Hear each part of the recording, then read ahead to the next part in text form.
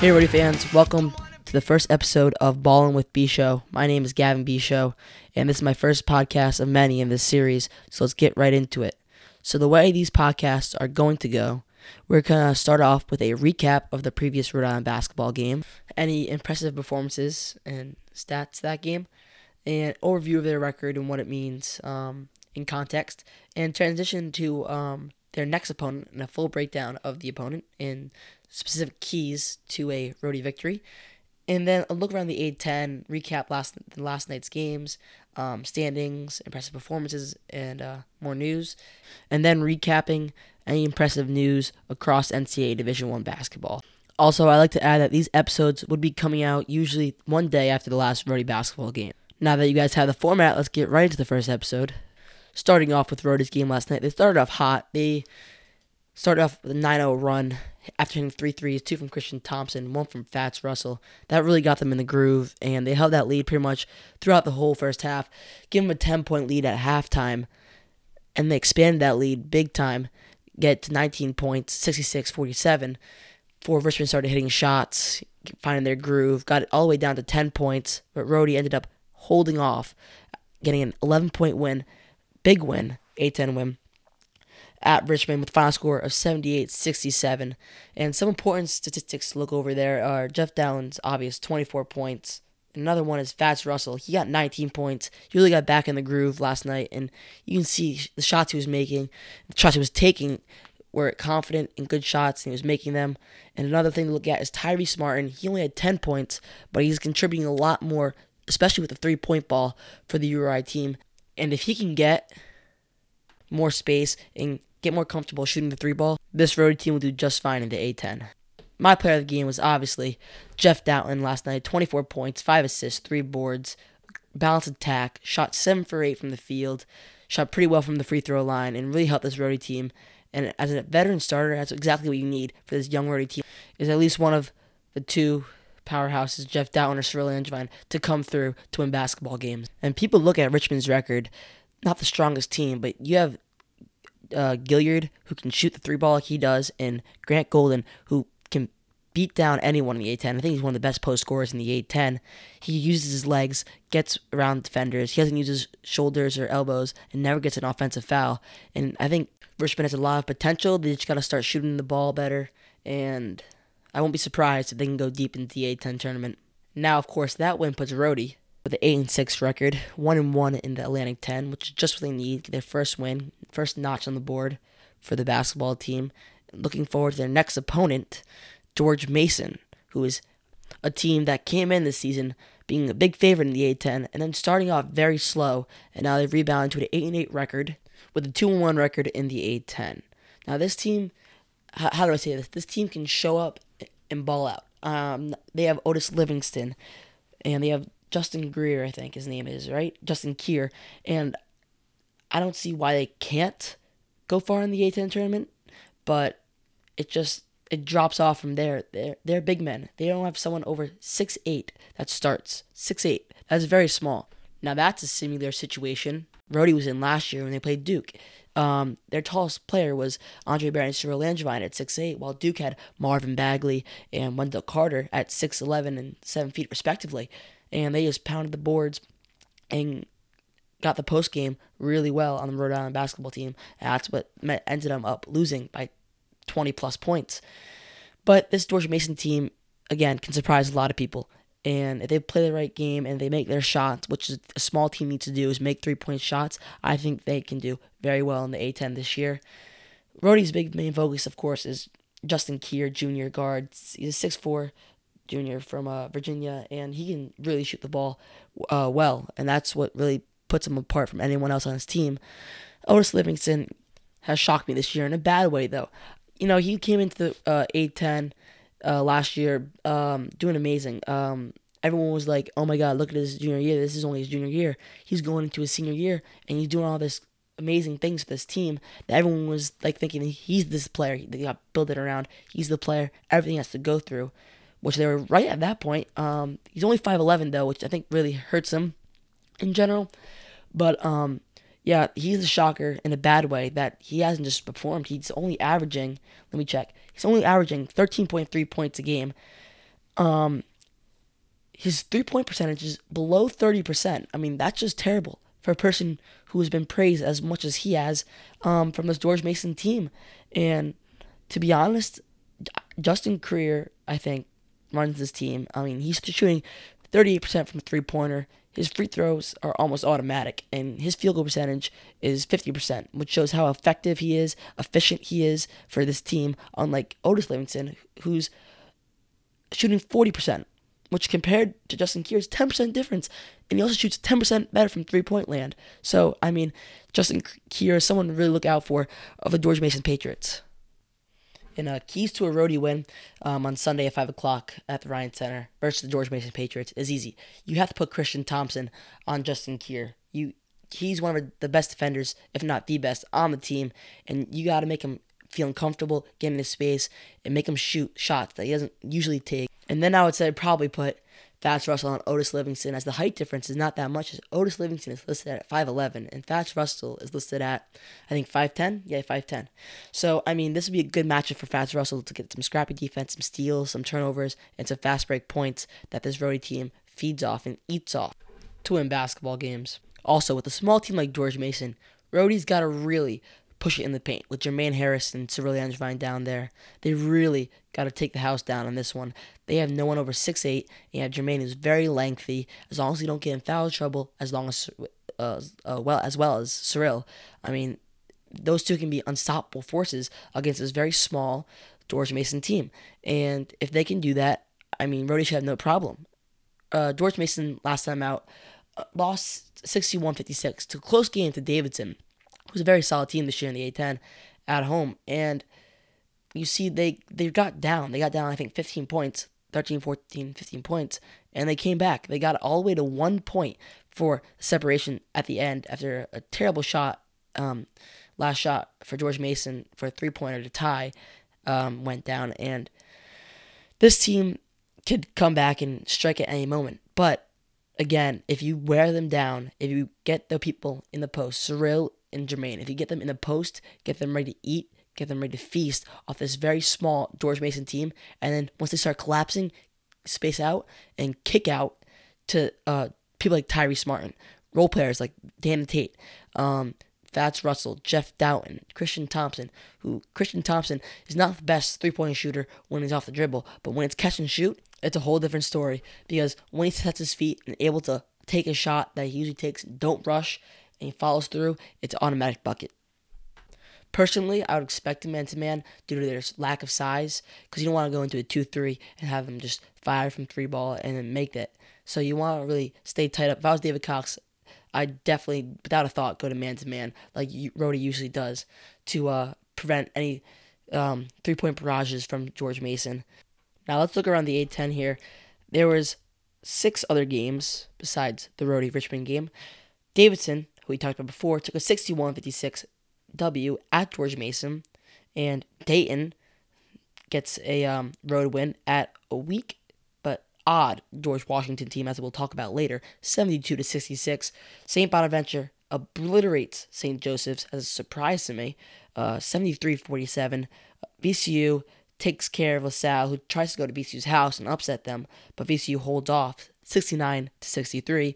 Duquesne holds off Fordham, 66-61.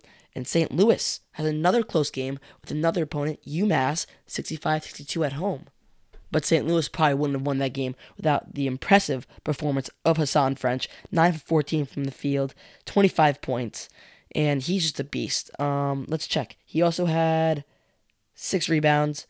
He had 4 fouls, though, which shows that he can get into foul trouble quick. But when he played Rhode Island, he was getting rebounds like nothing. He was scrappy. He was going for the boards, and I think that really helped St. Louis get an edge over Rhode Island last week. And a quick side note for that Davidson-George Mason game, Justin Kier, 26 points, 26, and 13 for 14 from the free throw line, which shows that if he gets it to the charity stripe, he's going to knock down his free throws, which is what a team like George Mason needs. But that's something that Rhode Island's got to limit. They foul a lot. They got to stay less physical against a team like George Mason. I still say you have to play aggressive and the way they play on defense, but I say down low that you don't want to get Kier on the free throw line because it's an automatic make for him, as he's shown against Davidson in their 61-56 loss. And the standings, you have Davidson, Dayton, St. Louis, VCU, all 2-0 at the top of the A10. Next is George Mason with a 2-1 record. And then a slew of teams, including Duquesne, Rhode Island, George Washington, St. Bonaventure, LaSalle, with a 1-1 record. And then ending up at the rear, Fordham, UMass, Richmond, and St. Joe's with 0-2 and 0-3 records. And as we get into our next segment, I thought of a question. And this year, A10 is not the same as it usually has been. This year, you probably have a one bid A10. Unlike last year, we had two bids. Probably would have actually been one bid if Rhode Island finished off that conference championship game against Davidson. But the year before that, you had Dayton, VCU, and Rhode Island all go to the tournament. And not that they were like 14, 15 seeds. I think VCU was an 8 seed. Dayton was a 9 seed, I'm pretty sure, that year. And Rhode Island was an 11 seed. And that's when the A10 was premier. I mean, if you think about that, if you're Rhode Island, you're playing 2 to 4, anywhere from 2 to 4 tournament games because you're playing against tournament quality teams. And that's what I think the A10 is lacking this year. And it got me to think, is this year is the A10 inconsistent or weak? And that's an important question because it looks over the opponents, the low tier, the middle tier, the high tier opponents. That are they just weak or just very inconsistent? Well, I think it's a little bit of both. I think the A10 is weak because of the inconsistency. So I think inconsistency is the major problem in the A10 and why they're so weak this year and last year. You have teams, as I go back to the George Washington Dayton game last night, George Washington led the game by 21 points at halftime. I mean, 21 points? I mean, that's hard to overcome even in a conference game at home. And Dayton outscored them by 27 points to win by 6. Not a 1-point game in overtime, not a 2-point game, 6 points. That's just crazy to see that happen, have a swing like that. And of course, they have the compliment of Jordan Davis, 25 points coming through. But again, you have teams like that, and they blow 21-point leads in the first half. That's like not heard of. And another example is last year. St. Joe's really caught their stride at the end of the year, and they played Rhode Island at home on senior night. And they beat them by 30. And I'm pretty sure they shot near to over 50% that game, where Rhode Island did not shoot well that game at all. And that's what really affects the A10. An A10 team can come out and play the best ball they ever had in their career. And do whatever they can. Shoot amazing, great defense, and they can blow out great teams like by 20 with ease. Because that's how inconsistent the A10 is. You have a team go up by 10 and then lose by 17. You have a team go up by 22 or 21, as we saw against Dayton, and they come back. So I think it's a real issue the A10 has. I think they got to get some true teams over the next couple of years that really just stick. As VCU and Dayton last year, they had a drop-off year compared to the year before that when they were in the NCAA tournament. And it was confusing to see them 8 and 9 seeds because they're usually like 1 and 2 seeds. And again, with Rhode Island this year, they're looking around 4 to 7 in that range, and not that 1 seed, but they've always been that way, 4 to 7. I think the year before that, I think last year they were a 1 seed, which was a shocker. When they won the regular season championship, they went 15-3. They did unbelievable last year. But I mean, the year before that, they went. I think they were 4 seed. No. Yeah, they were the 4 seed when they won the A10 championship. And the down year before that, when AC Matthews tore his ACL, they were a 7th seed. And the year before that, they were a 4 seed. So they're always in that range, 4 to 7 seed. And anywhere higher is a gift. It's great. And especially getting a 4 seed in that double bye in the A10 tournament is huge. Now, people might say that, well, people are warmed up. They're used to playing in the A10 tournament.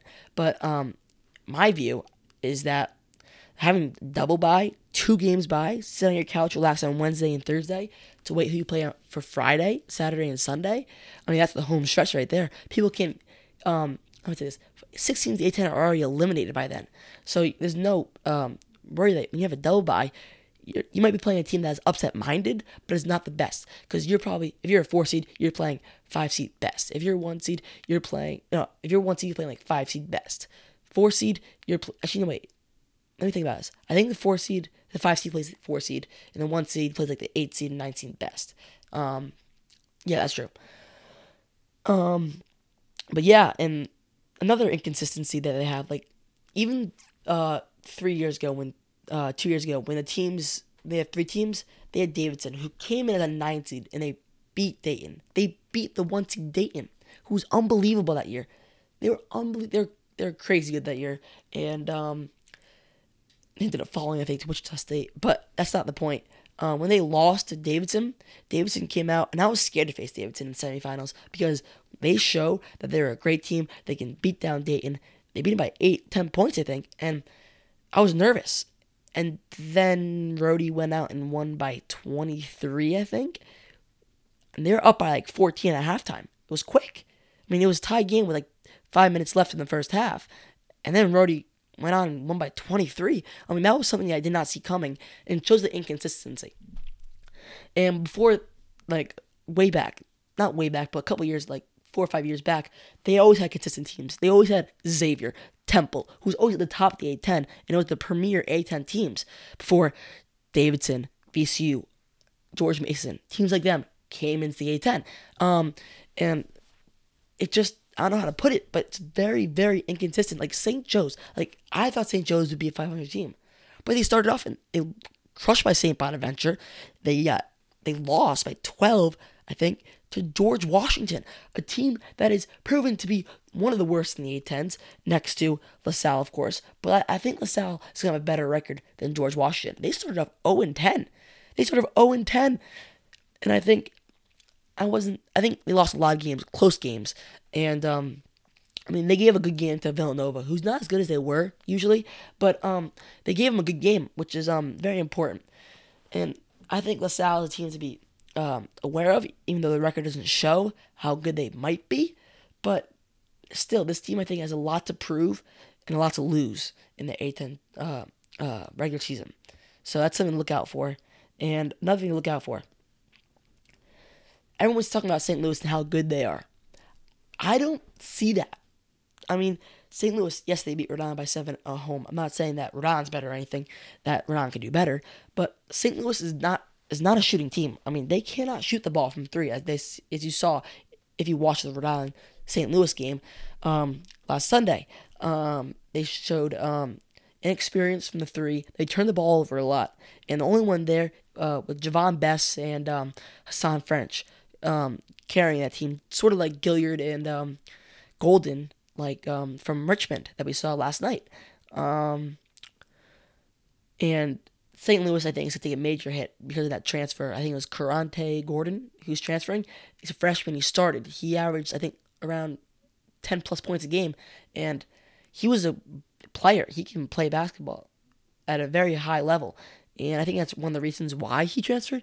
But St. Louis projected to win the A10. I think that's not going to happen just because they're not that deep. They're not deep at all.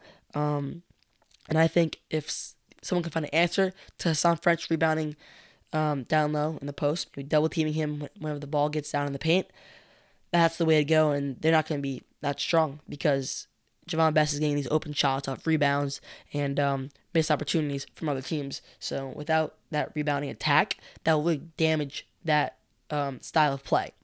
And I see Davidson. Now, how we talk about Davidson. Davidson's a good team. They're a great team, I think, in the A10. But I don't want to be rude or anything, but I don't know if they've, home court advantage. To me, it looks like a train station where Davidson plays and just filled with Steph Curry posters. But I don't know how to say this in the right way, not to be rude or anything, but I don't think Davidson has really of a court advantage as a team like URI might, but mostly like VCU and Dayton. Like VCU and Dayton are the hardest places to play in the A10, hands down. The UD Arena, by the way, the TV angle to get the UD Arena is terrible. That's why I hate watching games at Dayton. And VCU, they have a killer fan base. I would die to be part of that fan base, or part of something like that fan base, not part of the VCU fan base. But those two teams have incredible home court advantage. And I see Rhode Island, the Bryant Center, even after the losing games, is still getting a higher attendance. And they really have a home court advantage when they play good teams and the fans show out and support Rhode Island basketball. George Washington, I don't see surviving the A10 at all. George Washington is a weak, incredibly weak team. And I think I've already said on this, but they're not going to survive, even though they beat St. Joe's by 12 points. I don't think it's going to happen again. I think they have a chance of actually losing out, if not just winning back against Fordham. And what really bugs me is that not really how to say it? It's a pet peeve pretty much when you see Duquesne and Fordham with like 1-1 records, but they're ahead of Rhode Island because they schedule teams that are in D2 and they come out of nowhere. They start off 10-5, 11-5, 10-4, 9-6, good records. I mean, it just kind of annoys me, but something I have to get over when we get these standings and these rankings. But it is what it is, and yeah, that's I think my answer is to weak or inconsistent. I think it's weak due to the inconsistency of the teams and of the style of play, and yeah. So that's my stance on it, and we're gonna move on to our last segment, and that's just news across NCAA Division I basketball. First, we're going to start off with Houston grabbing their first loss against Temple. Number 17 team in the country finally loses, leaving two teams left, Virginia and Michigan. And we're going to do a little overview on those teams as we need to. I think now Michigan's a solid team, and I think they're not underrated or overrated. I think they're stated as where they are. They got playmakers, Jordan Poole, Charles Matthews, Anis Brazdeikis. I think that's how you say his name. Let me try. Brazdeikis or Deikis. I think it's Deikis. But playmakers, all playmakers. They really helped this Michigan team. And as you look at these stats, these minutes are not overwhelming. It's not just seeing any 40 minutes. You're seeing 29, 30, 32, 21, 26, 31, 16. They have depth. That's steps. When you have seven players. We have seven players who can go out and give you 20 minutes each, plus some role players from the bench averaging 4, 5, 2, 3, anywhere in that range minutes. It really helps a team like Michigan succeed as they just got a ton of depth, and I think they have a real chance of taking a deep run in the NCAA tournament due to that. And they are in the Big Ten, so it's going to be hard to win out. But I think the only team that's threatening to them right now is Indiana when they visit there. I think that's one of the only games where they really have to worry about losing. Not worry about, because you can always get upset in the Big Ten. But like if they play the way they've been playing, I don't see why they can't go undefeated. But teams like Michigan State and Indiana might get in their way. And of course, the Big Ten tournament is a crazy tournament. I remember watching those games and watching so many buzzer beaters off those. I mean, Michigan got one a couple years ago against Indiana. Speaking of the devil, who's the first seed to keep their NCAA tournament hopes alive. So I think that's a thing to look at. And the other undefeated team left after Houston's loss, as well as Michigan, is the Virginia Cavaliers. Now, I'm not trying to praise them or anything, but this team is underrated, but I think they're amazing. I think that they're underrated. They are dirty. They can play basketball. I mean, they have DeAndre Hunter, Ty Jerome, and Kyle Guy. Three very, very, very good players. Very experienced players.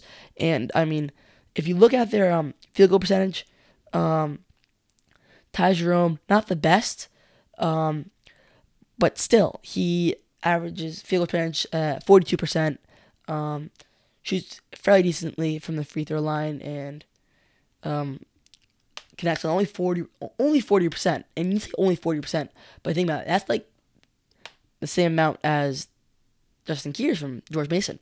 So you really see how this whole setup goes down with this Virginia team. And then you have Kyle Guy. Kyle Guy is a shooter. He shoots 48% from the field, but this is going to stun you. 48% three-pointers. 48. Do you get that? 48. That is just amazing. This player can play. He can shoot. He can lead this team to how far? He can take this team as far as he wants them to, because he's just a great leader and a role model. And DeAndre Hunter, he might not have the best three-point shooters percentage, but he's still at 43%, which is very, very good. And he is very effective with 52% from the field, which is just amazing to see from an underrated team like this, a Virginia Cavaliers team in the ACC. They're not going to go undefeated, I don't think, in the ACC, because they have to play teams like Duke. But that's pretty much it. They can get upset in the ACC. But, I mean, how do I say this? Virginia, I wouldn't be surprised if they went undefeated. I wouldn't be at all. I think they can beat Duke. They just gotta stop Zion Williamson. He's really force because you talk about R.J. Barrett and Cam Reddish. They just feed off. They feed off Zion's energy, and if you can take that down and not let them have those opportunities and chances to do 360 windmill dunks and really get their energy up, I think they really have a chance to shut down Duke and actually win by double digits. And the last piece of news we have is very big in Kansas Jayhawks. Senator Udoka Azubuike, he's out for the year, getting hand surgery. But I remember watching him getting alley-oops from half court. He would get the ball and just put it in the hoop. He can just turn around. He's so lengthy. He's so big. He just drops the ball in right there in the hoop. And if he doesn't do that, he throws a power dunk. So I think it's going to be a big problem for Kansas. They have to fill that role with someone who might be not as experienced as Udoka. So I think, I don't know. Kansas has a big hole to fill. They did get a win last night though against TCU, which was big for them. And with that injury, it's hard to see them win the Big 12 with teams like TCU and Oklahoma that can be considered for winning the Big 12. But without him, it's going to be hard for Kansas to go far, not just in the Big 12 tournament, but also as a big energy booster in the NCAA tournament. As I see them, if they were to get in as a 1 seed, 2 seed, I see them getting eliminated in the second round, as they usually do, to a team that has more energy than them and better big men. Because without him, it's just hard to see them go really, really far. He was the piece that put them together. He was the star on this team. Of course, you have Gerald Vick and Dedrick Lawson, but I mean, these are players that can make opportunities happen, but without Azubuike, I don't. It's hard. It's hard to see them win basketball games the way they won them before. And I think that's going to wrap up today's episode. Thank you for listening in. And 5 o'clock Sunday afternoon, George Mason will visit the Rhode Island Rams at the Ryan Center. Thanks for listening. And as always, Rody, Rody, Rody.